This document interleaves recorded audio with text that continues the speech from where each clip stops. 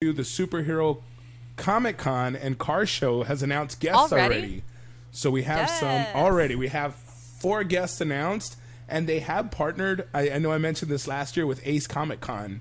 So Ace is handling the celebrities, and they're the ones who get like the Sebastian Stan, the huge A-list, Tom Holland type celebrities. So I'm assuming it's going to be huge this year, bigger than ever. It's in 162 days. They've already started selling tickets, and we've had Felicia Day from Supernatural, is where I know her from.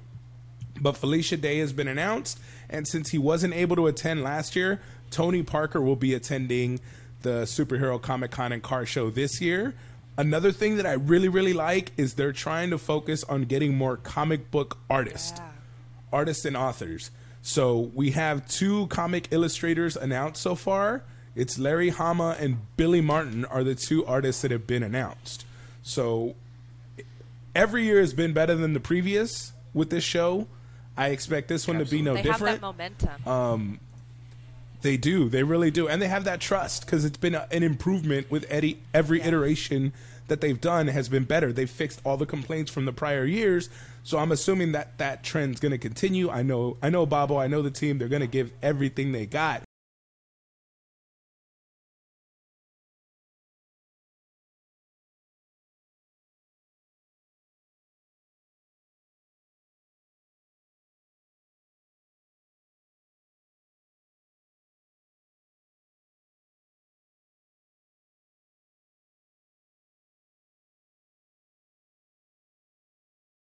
Just last night, they announced that they're bringing Steve from Blue's Clues.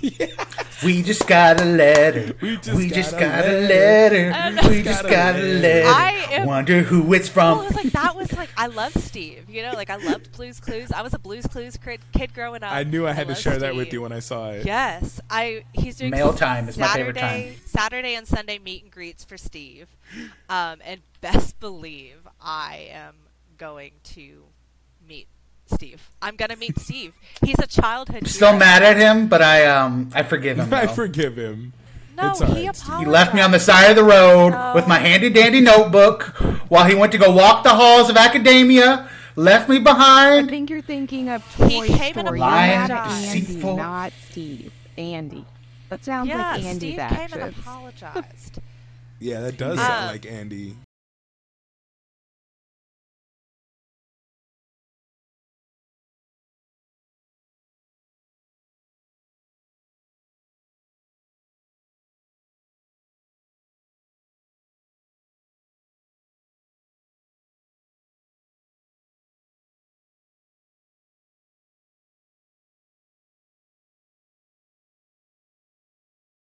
We did a little post the other day on our podcast page, and everybody seems to love binge watching, and that kind of I thought I was the only one, but Gigi pointed out she's episodic too. So this podcast is split right down the middle between binge watchers and episodic watchers. And the reason I chose episodic is because I was thinking, what are my favorite shows of 2023?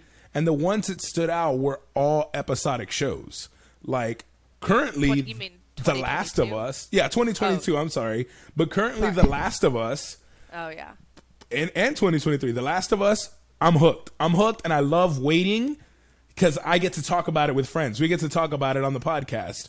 1923, it's a Yellowstone spinoff. Episodic, I'm addicted. Tulsa King with Sylvester Stallone. Same creator.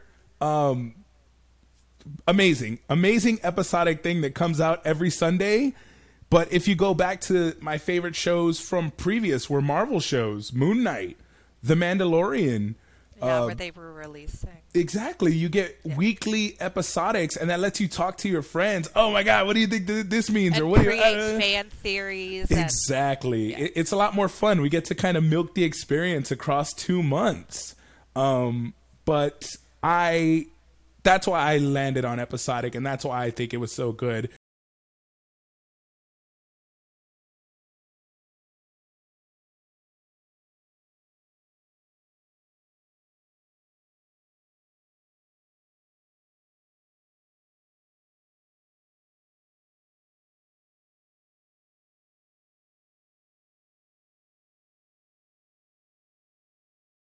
Have y'all had a chance to watch The Last of Us?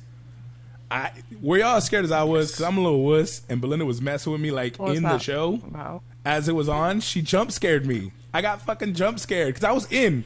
You know, some of those scenes are intense. They're like walk in and there's no music. That's what I found interesting about the show. You know, usually there's like background music that's super suspenseful. That amps everything. This one like went dead silent and they're creeping and you're just like, I'm listening to myself breathe, freaking out. And she's all spooky. I was like, ah. Yeah, so it was not funny. Is that what she said? She literally said the word spooky, but it was like quiet. I was in. I hyperfixate, so I was in like hard. But I want to know y'all's thoughts on the show because I'm in love with it. The adaptation, the screen to screen that they did, the special effects, the music, the world building. It is. Well, hold on. Before we go into the show, we didn't get our chance to talk about the perks of binging. That's true. That's very true. Everything that he thought was great about. Just trying to brush over like, oh, well, here's why this is better. Episodic is superior screw binge in watchers. every way. But yes, no, we don't even need to hear their side of the story. That is true. Gigi and I picked our side. You and Britt are going to defend binge watching. Brittany, why do you like binge watching? Please. Yes, I know Brittany's got some thoughts on this one. You love binge watching. I do love binge watching. So why do you like it? Because I hyper focus as well, and I need to get to the conclusion. I need to know that I need closure. I need the closure, and I need that instant gratification of figuring it out. Like if I can go through it quick, then I can move on to the next cool story, and that's kind of why Wednesday. Wednesday, I binged that in like a day and a half. I did binge watch Wednesday in one day. I was also I gotta know who's doing it. Who's killing these people? How can you go?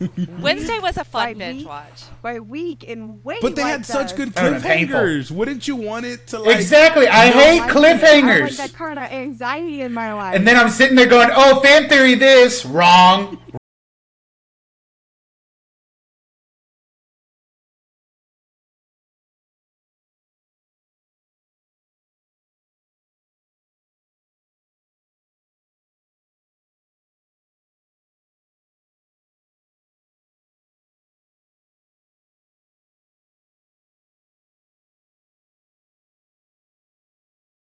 So you have a bit of a hybrid, Gigi, with the new show that you were watching. Like it's not full episodic, so it's like micro binges. What show is that? And tell us a little bit about it. Vox Machina. It is. I think it's one of the most enjoyable shows for me that I've watched. If you love, I mean, it's literally like watching a D&D campaign happen because it is a D&D. It's based off of D&D characters. So it's produced by, the Critical Role Productions, and Amazon, and, what it's called, like, Titmouse Inc. or whatever, the little bird. So those are the three producers. Titmouses. Exactly. Same guys that did Invincible, right? Yes. And so it's basically these, and let me get a full cast list really quickly. So Laura Bailey, and forgive me for just botching his name, but Taliesin Jaffe, Ashley Johnson, Matthew Mercer, Liam O'Brien, Marisha Ray, Sam Riegel, and Travis Willingham. They have all reprised their roles from their podcast. Well, it was like a show and podcast called Critical Role, and from the first campaign of that. So they've reprised these characters that they created, and then turned it into this TV show. So I think it started back in 2019. Adult fantasy.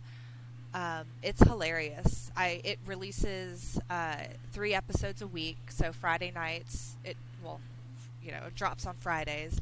So I've been watching them on Friday nights. And it's an easy binge because it's like an hour and a half. Because each episode is like roughly 30 minutes long.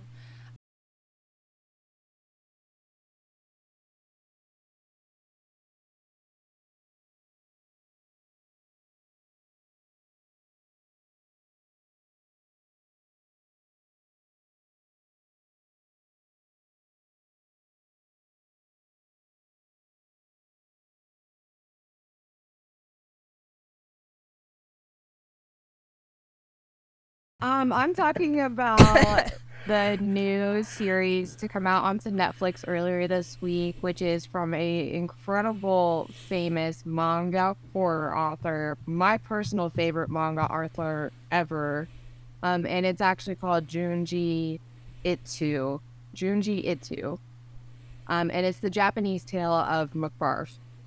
And he is known for writing amazing, really gruesome, really just probably some of the most bizarre stories you've ever heard of. But he writes always short stories. All of his books are just full of just chapters of short stories.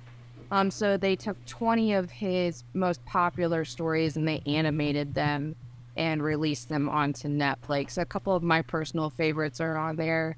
The balloon story is really good if you get a chance. So each episode, I think, has like 2 stories in it. And so 2 to 3 stories in each episode. And they're about 20 minutes long. So you're getting like 20 stories in there. Is this the same author that did that?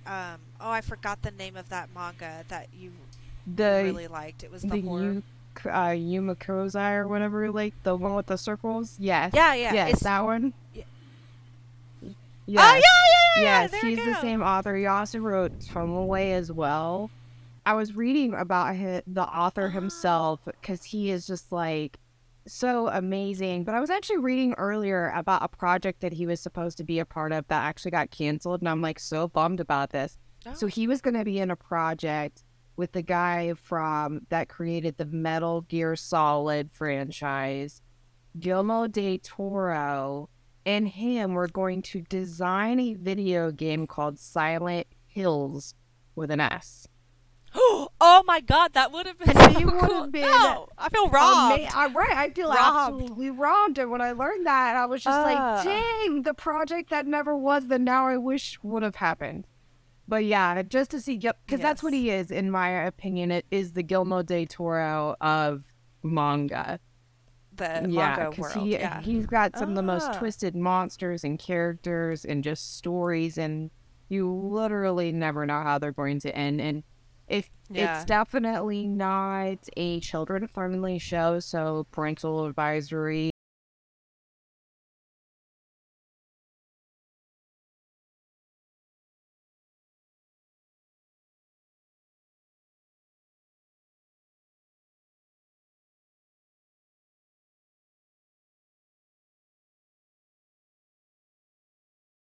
Well, first off, this is from XX Venom 3M7Y. They want to offer us promotion on your channel, viewer, followers, views, chat bots. The regular price is lower than any competitor. The quality is guaranteed to be the best. I say we take it. But yeah, go to dodgehype.com. Right, I'm going to pin that and make sure that everyone goes to that after the show. What is it? It's a bot on Twitch. Trey's just... Trey's doing Trey's on-brand humor. I'm trolling. But yeah. But you said something about the MCU?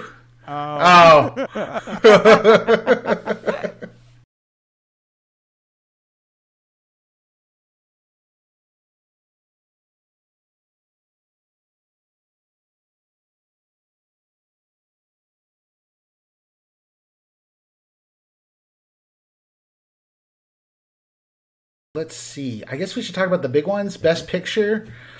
I've seen a fair amount of these, but not a lot. I know for sure your pick would probably be Top Gun Maverick. I think that was your favorite film of last year. Of the nominees, that was my favorite, just because they nailed nostalgia. And then you also saw Fabelmans. You also saw the new Avatar. Oh shit! I forgot about Avatar. But in my opinion, that is nominated for Best Picture. In my opinion, I would give the award to Everything, Everywhere, All at Once. That movie was just a roller coaster of emotions and just feels, and just visually was stunning. It was just entertaining. And watch that movie. Michelle Yeoh, who's been nominated for Best Actress in that, she won a Golden Globe for it as well. It's just like she needs to win the Oscar. Like, it's incredible. So that's my pick for Best Picture. And